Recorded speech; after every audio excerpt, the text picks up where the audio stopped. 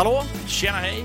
Varmt välkomna till ännu ett smaksatt special med mig och Micke. Ja, och jag heter ju Mattias då. Så att vi sitter här och alltså, de här specialavsnitten är ju jävligt roliga också, för att då nördar vi ju in lite grann och ibland flummar vi iväg också.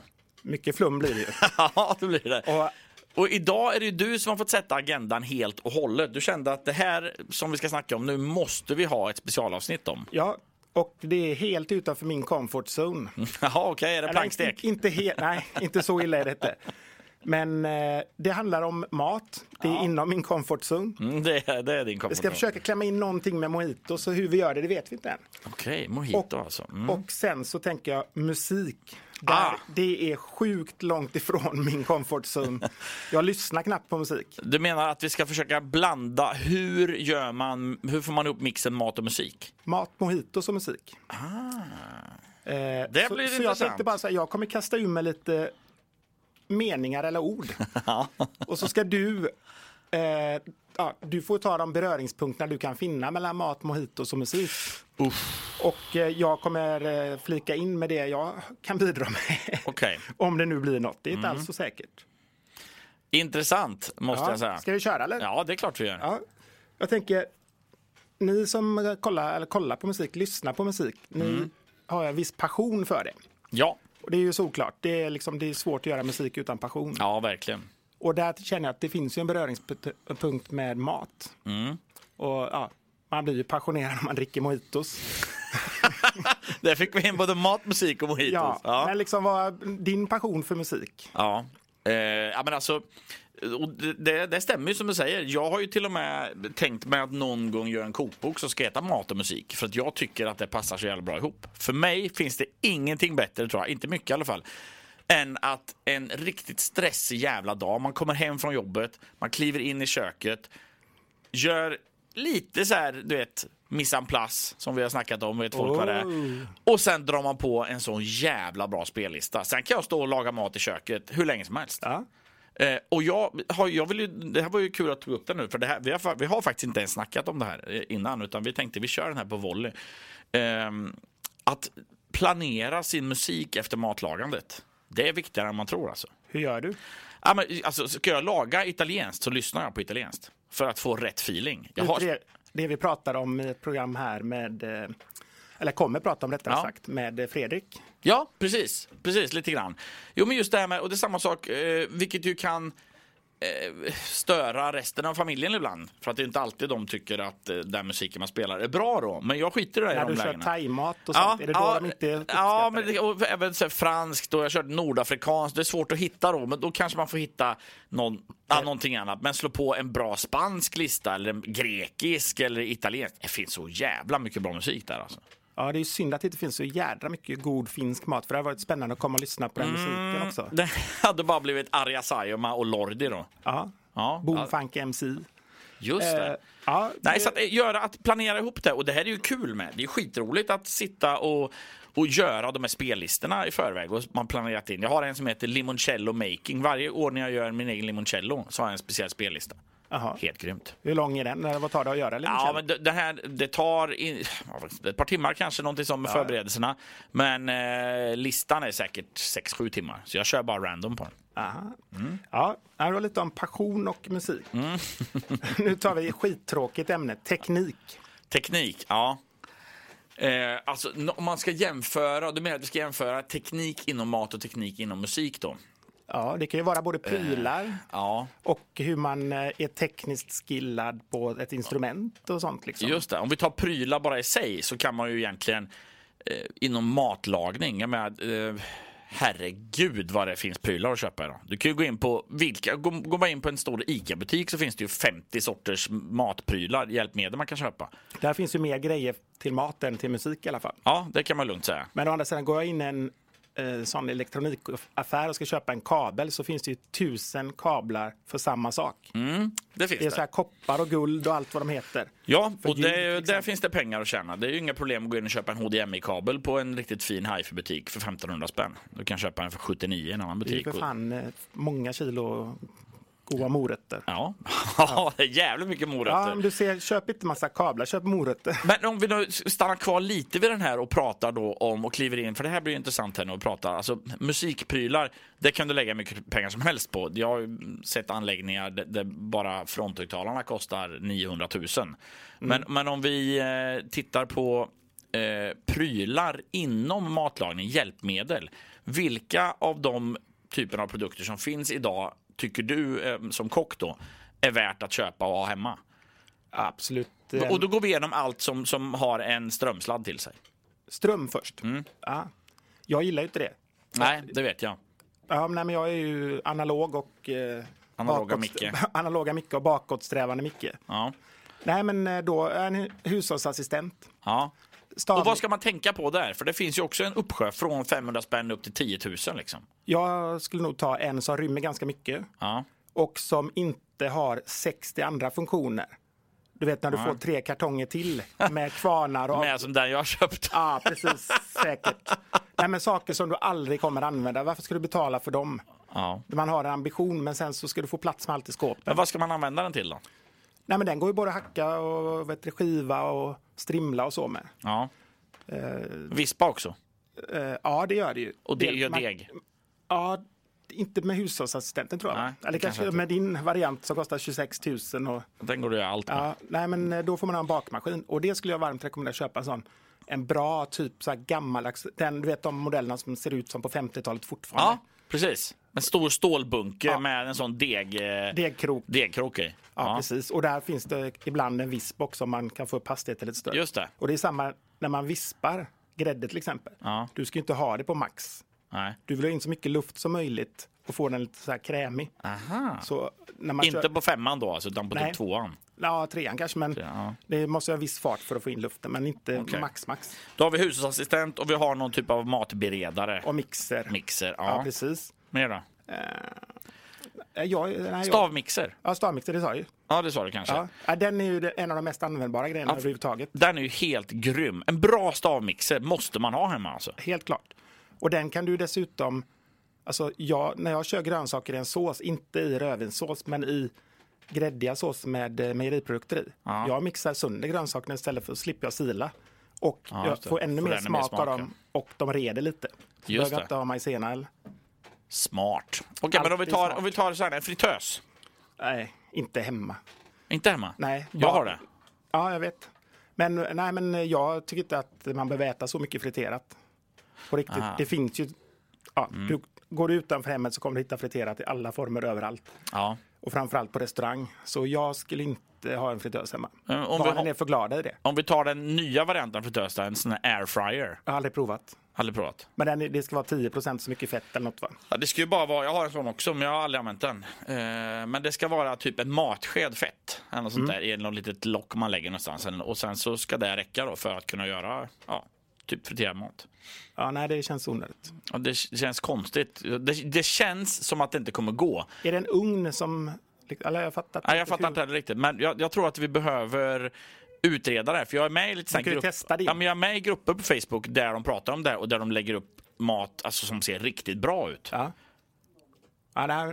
Crockpot då? Slow cooker? Ja, det tycker jag är en bra lösning. För då kan man ju lämna den hemma också. Man kanske inte vill lämna något på spisen. Nej. Plus att den har ju, vad jag förstår, inbyggt lite grann så att elementet är ju inte rätt på metallen. Nej, så att precis. Det bränner. Exakt. Utan det är lite mer som en stimkittel på något vis. Att det är något inuti där som gör att man värmer vatten eller någon gelé eller vad det kan vara. Jag vet inte.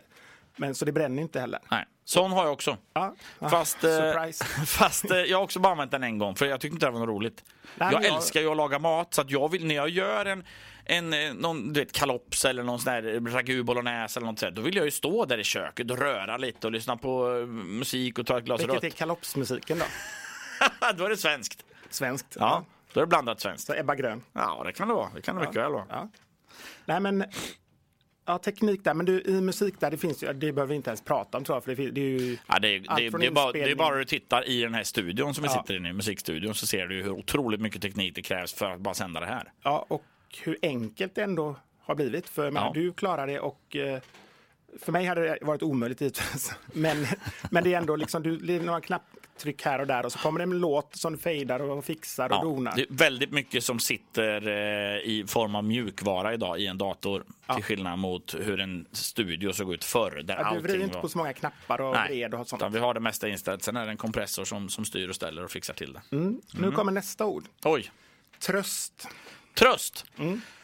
Det funkar ju verkligen både inom mat och musik. Jag menar, det finns ju de bästa texterna på jorden som har skrivits någonsin har ju skrivits av någon person som är jävligt knäckt. Ja. Så är det ju. Och eller vin, eller jävligt kär. Det är ju ingen så här som har ett så här vanlig vaniljonsdag som går och skriver en världstext liksom. Utan då är det ju så här, fan nu har tjejen eller killen gjort slut, eller nu jävlar, nu är jag kär.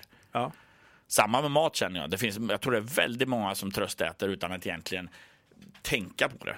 Ja, comfort food liksom. Ja, men du vet, lite halvpisk. Fan, jag kan väl lika gärna skära upp lite salami eller ta lite någonting. Jag hoppar joggingrundan och äter lite gott. Precis. Tror jag definitivt. Den kände jag direkt att där finns det många beröringspunkter. Ja, men det tror jag definitivt. Plus att du kan lyssna på musik.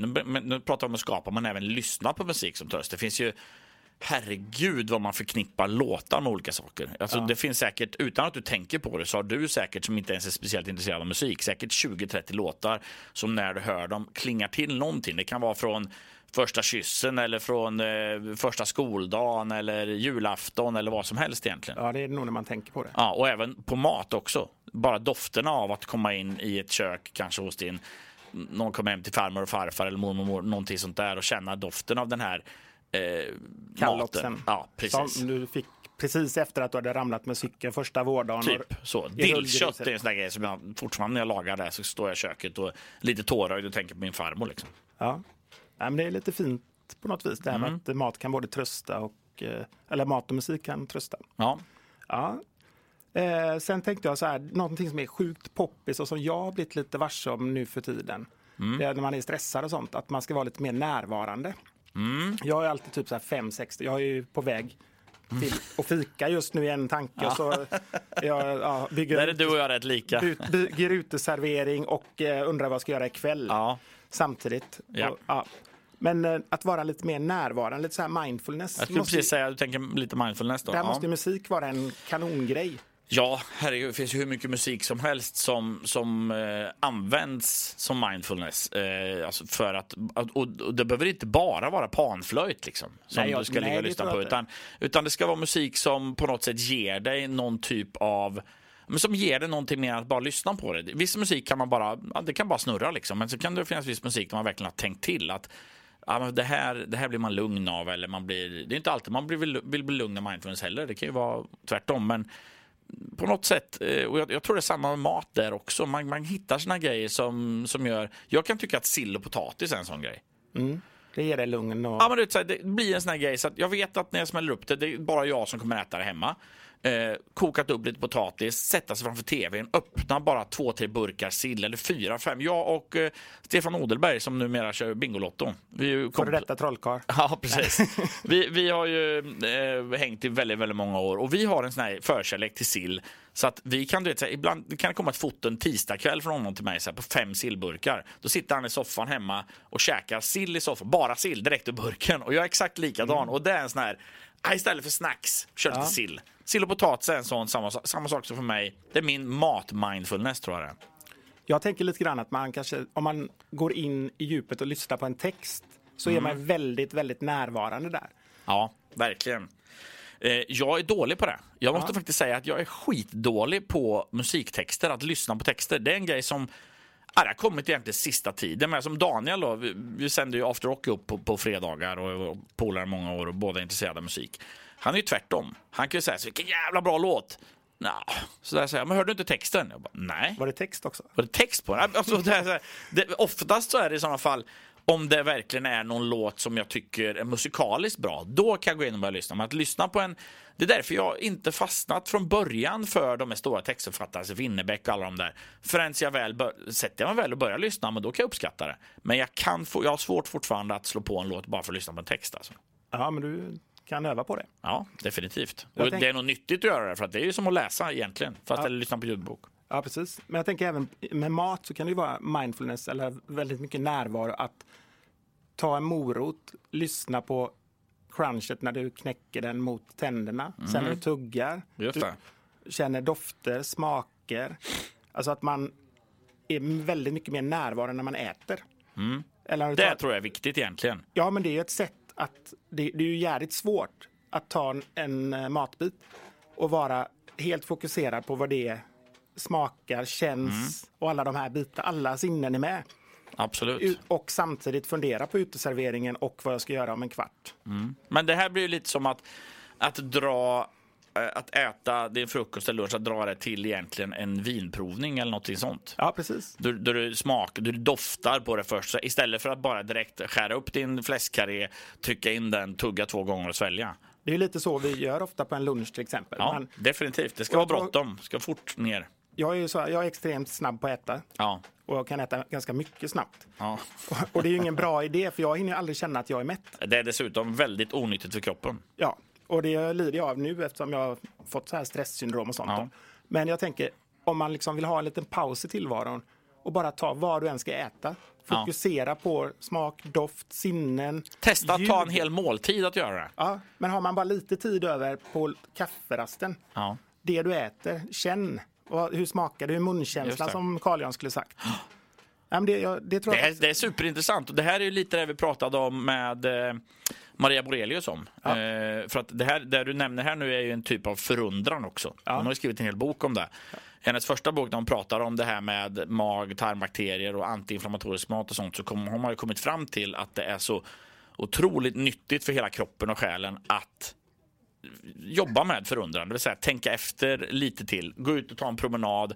Och när du tar promenaden, inte bara gå promenaden, utan tänk på vissa saker.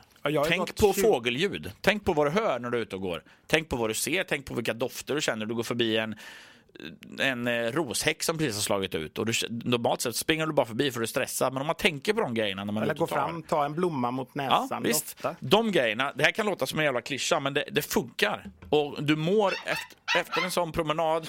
Nu. Det är Ossi, va? Det är Ossi, min studiohund, som ligger och biter i mina fötter här nu. Han har någon form av mindfulness-upplevelse där nere i fötterna. Det kan man lugnt säga. Nej, men just de grejerna, och det här är ju skitkul som jag säger, att man tänker kanske inte på mat på det sättet. Nej. Om det inte är så att det är en dedikerad provning av något slag. Chokladprov, för då gör alla det plötsligt. Men då är det också lite forcerat och man ska vara duktig och känna körsbär och cederträ och allt det där, och det är jättesvårt. Ja. Men om man övar sig på det. Ja, och även texturer som du säger, när du biter i en morot eller vad du än biter i, att känna. Och jag tror det är därför med som det kan ju du svara på som är kock, men att det är viktigt när man lagar en måltid och äter någonting, att det finns textur i det också. För att du ska kunna känna olika typer av känslor att bara äta. Visst, kanske inte i all mat, men det är ju till och med en soppa idag, så kan det vara lite knaperstekt bacon på eller krutonger eller någonting, för att du ska få lite textur i det också. Så tänker man ju mycket mer nu än förr. Ja, det måste man göra. Absolut. Ja. Vi kör ett nytt ord. Ja. Märkvärdigt. Det känner jag i alla fall inom mat. Ja. Så kan ju saker vara sjukt märkvärdiga. Jo, men herregud, inom musik och inom all typ av konst skulle jag vilja säga. Om du ser musik som en konstform, vilket det ju är. Rätt och så. Ja, och du har hela den här grejen med vad är okej. Alltså, det finns ju fortfarande hur mycket folk som helst som inte tycker att det är okej att lyssna på Nickelback till exempel. Nej, det är inte fint nog. Nej, men du vet, ett av de orden som är det värsta jag vet, det är när de säger så här, kommersiellt. Det är kommersiellt. Och det är fult. Ja, och då är det samma sak som att det är fult och kommersiellt. Folkligt. Ja, du brukar alltid fråga sig, vad är kommersiellt då? När blir någonting kommersiellt? I mina ögon, och tror jag enligt faktiskt vad det betyder, så blir det kommersiellt den dagen någon köper det, eller den som har gjort det försöker sälja det. Och det är jävligt få band och artister som spelar in någonting och tänker det här ska ingen få lyssna på. De har gjort 20 skivor och aldrig sålt någon. Nej, jag har aldrig haft det på någon sajt överhuvudtaget, utan de bara gjort det och så har de bara de själva får lyssna på det. Ja, det hade varit tråkigt, tror jag. Jävligt trist. Och det här finns ju alltid. Jag har skrivit 6 böcker. Nej, men det finns, ja, men du vet så här, och det är samma med tavlor. Du kan höra en konstnär så nej, det är inte tillräckligt abstrakt, eller det här tavlan, det blir kommersiellt över det. Jag skiter fullständigt i. Det är klart att jag hellre skulle vilja ha en tavla som står Leonardo da Vinci på, för att då skulle jag sälja den. Men jag tycker en tavla på en vägg, det ska vara något som tilltalar mig. Jag skiter om det är ett foto som har tillverkats i 2 miljoner ex som sitter på väggen. Tycker jag att den är nice att titta på, så vill jag ha den där. Ja, samma med en låt. Ja. Samma med en maträtt. Det är ju det är ju glädje för fler egentligen då. Ja. Ja, det behöver inte vara så jävla märkvärdigt. Nej, om 2 miljoner pers köper och tycker den är bra, då är det förmodligen bra. Ja. Men mat då?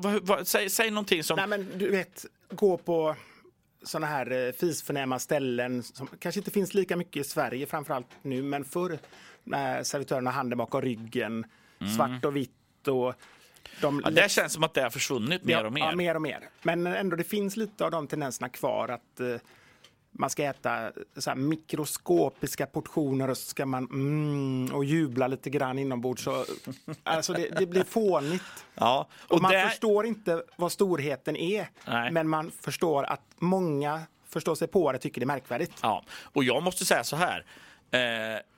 Den typen av översitteri, eller om man nu ska kalla det, dryghet om restauranger, det är ju oftast inte, det är ju nästan aldrig på de finaste restaurangerna, utan det är på de restaurangerna som tror att de är fina men som inte är det. Lite upcoming också. Ja, kan det vara, för att jag ju, som jag berättat i tidigare avsnitt, prenumererar ju på restaurangbesök och har ju varit runt och rest och varit på väldigt mycket både 1, 2 och 3 stjärnor restauranger. Och ju fler stjärnor på en restaurang generellt sett, desto mer laid back är stämningen. Men de är nog tryggare i det de gör också. Ja, och de säger ju med att det här skulle vara som att komma hem till någon jädrigt skön person som du kommer dit, sätter hos dem och du vet, har du fått en 3:e stjärnan, då är allt perfekt liksom. Då kan du inte ha någon dryg jävel som står där. Det går inte liksom.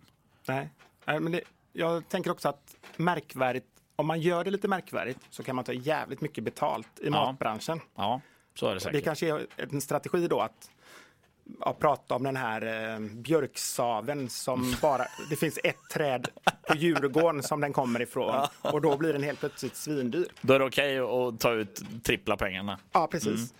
Ja, men intressant. Nya ord. Socialt känner jag ju att det funkar på bägge. Ja, definitivt.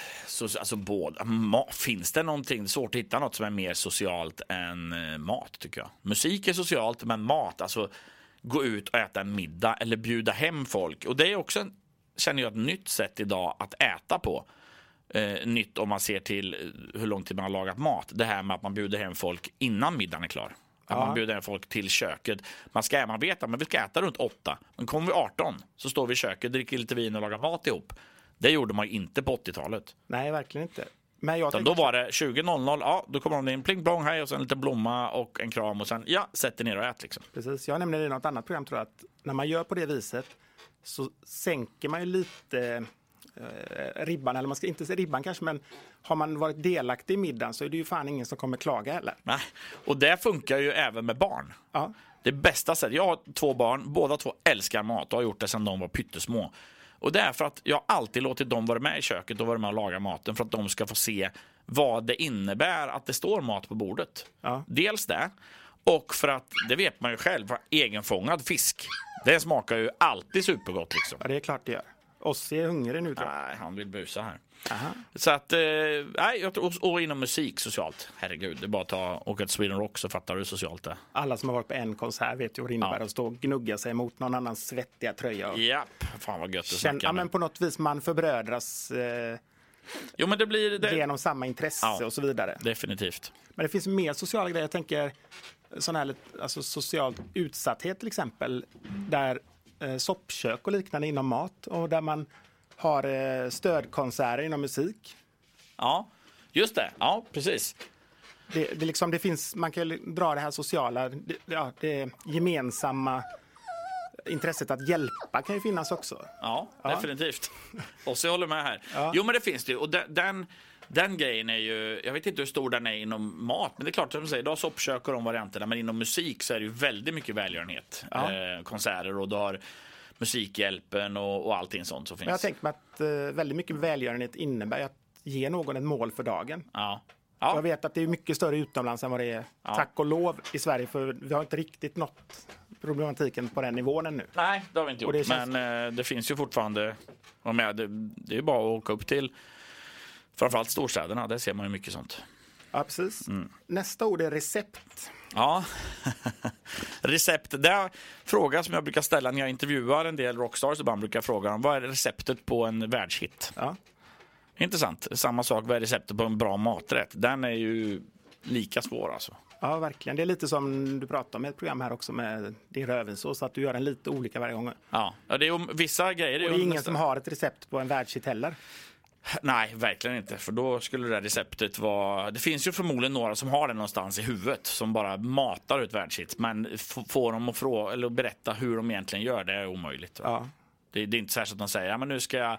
Fan, visst då, det finns ju vissa grejer, du vet, vissa ackordföljder funkar bra. Och du kan spela en låt med genom att spela CDG på gitarr och komma ganska långt med det.